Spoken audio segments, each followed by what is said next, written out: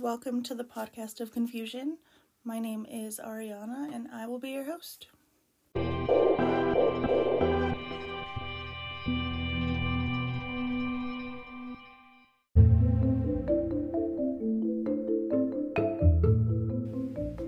This is episode 3 and it is going to be about Charles Whitman's brain.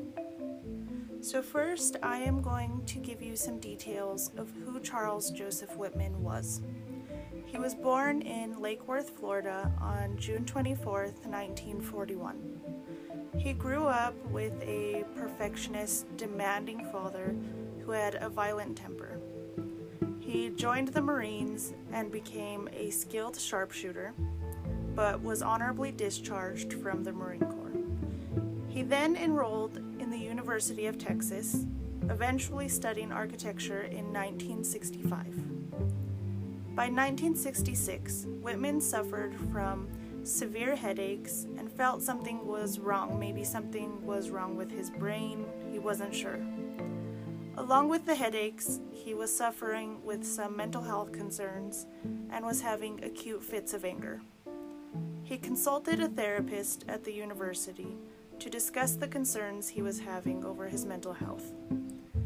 He only made it to that initial appointment with the therapist. He never returned to have another session of therapy. Also in 1966, Whitman's mother left his father after suffering years of abuse. She moved into an apartment not too far from where Charles Whitman was living. On the evening of July 31st, 1966, Whitman went to his mother's apartment and stabbed and shot her. He left a note with her body saying, "Truly sorry that this was the only way I could see to relieve her sufferings, but I think it was best." Whitman then went to his home that he shared with his wife. His wife went to sleep that night and he stabbed her to death also. The following events that happened on August 1st, 1966 were what named Charles Whitman the Texas Tower Sniper.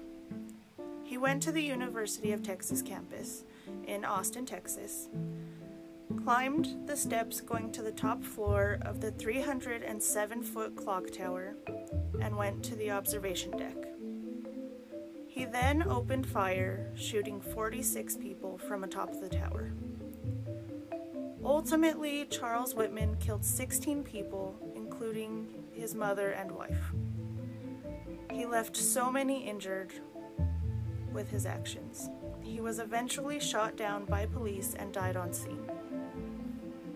In a journal they found of his, Whitman asked for an autopsy and examination of his brain to be completed upon his death to see if there was something in his brain causing the mental problems he was experiencing.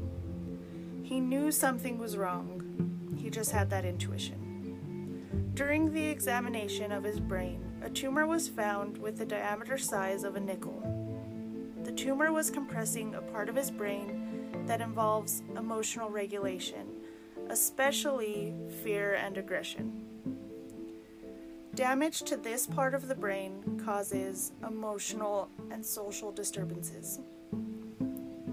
Which brings me to the point of this topic for this episode.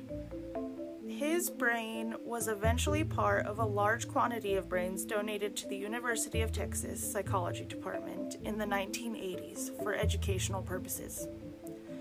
These brains were not, quote, normal. They were of patients from an asylum or from people that had mental diagnoses.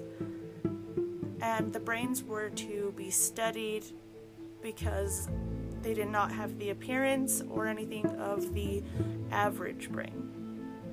They were in jars of formaldehyde for preservation. 200 brains were given to the university. One of them was Charles Whitman's. 100 of them were stored in the psychology lab, and the others were stored in the basement of the university's Animal Resources Center. They were labeled with the mental diagnosis the person had, but today his brain, along with 99 others, are missing. 100 brains went missing from the university campus.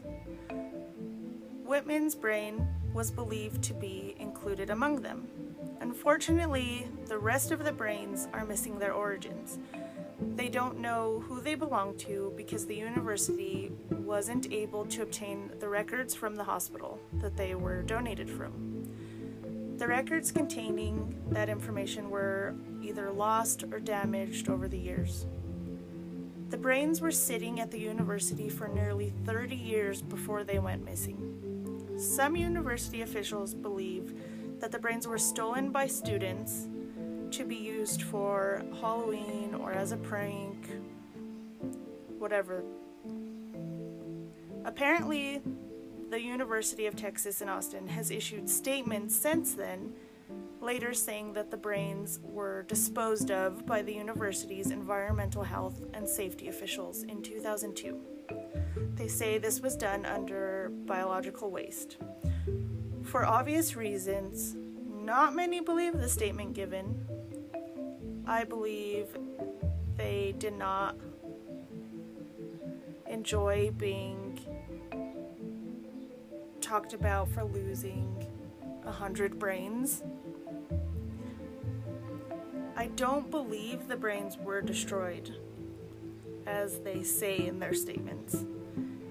I do believe they were stolen, whether it be by students or who really knows, whoever had access to that basement or could have gotten access to it.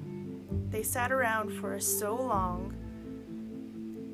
I don't understand what someone would do with 100 jars of human brains, or how they would get them out of the basement without being caught. People do have some questionable interests. Maybe they wanted to take the brains for just to have them. It was an appealing idea. They were just sitting around for so long, no one would notice. Maybe they took them to do their own research. Who knows? The situation is questionable for sure, but to this day, the brains have not been found, whether they were destroyed or stolen. So, what do you think happened to them? Thank you for listening to today's episode. Email me at podcastofconfusion@gmail.com. Find me on Instagram at podcastofconfusion and Twitter at theconfusionpod. And I'll be back next Monday with another episode.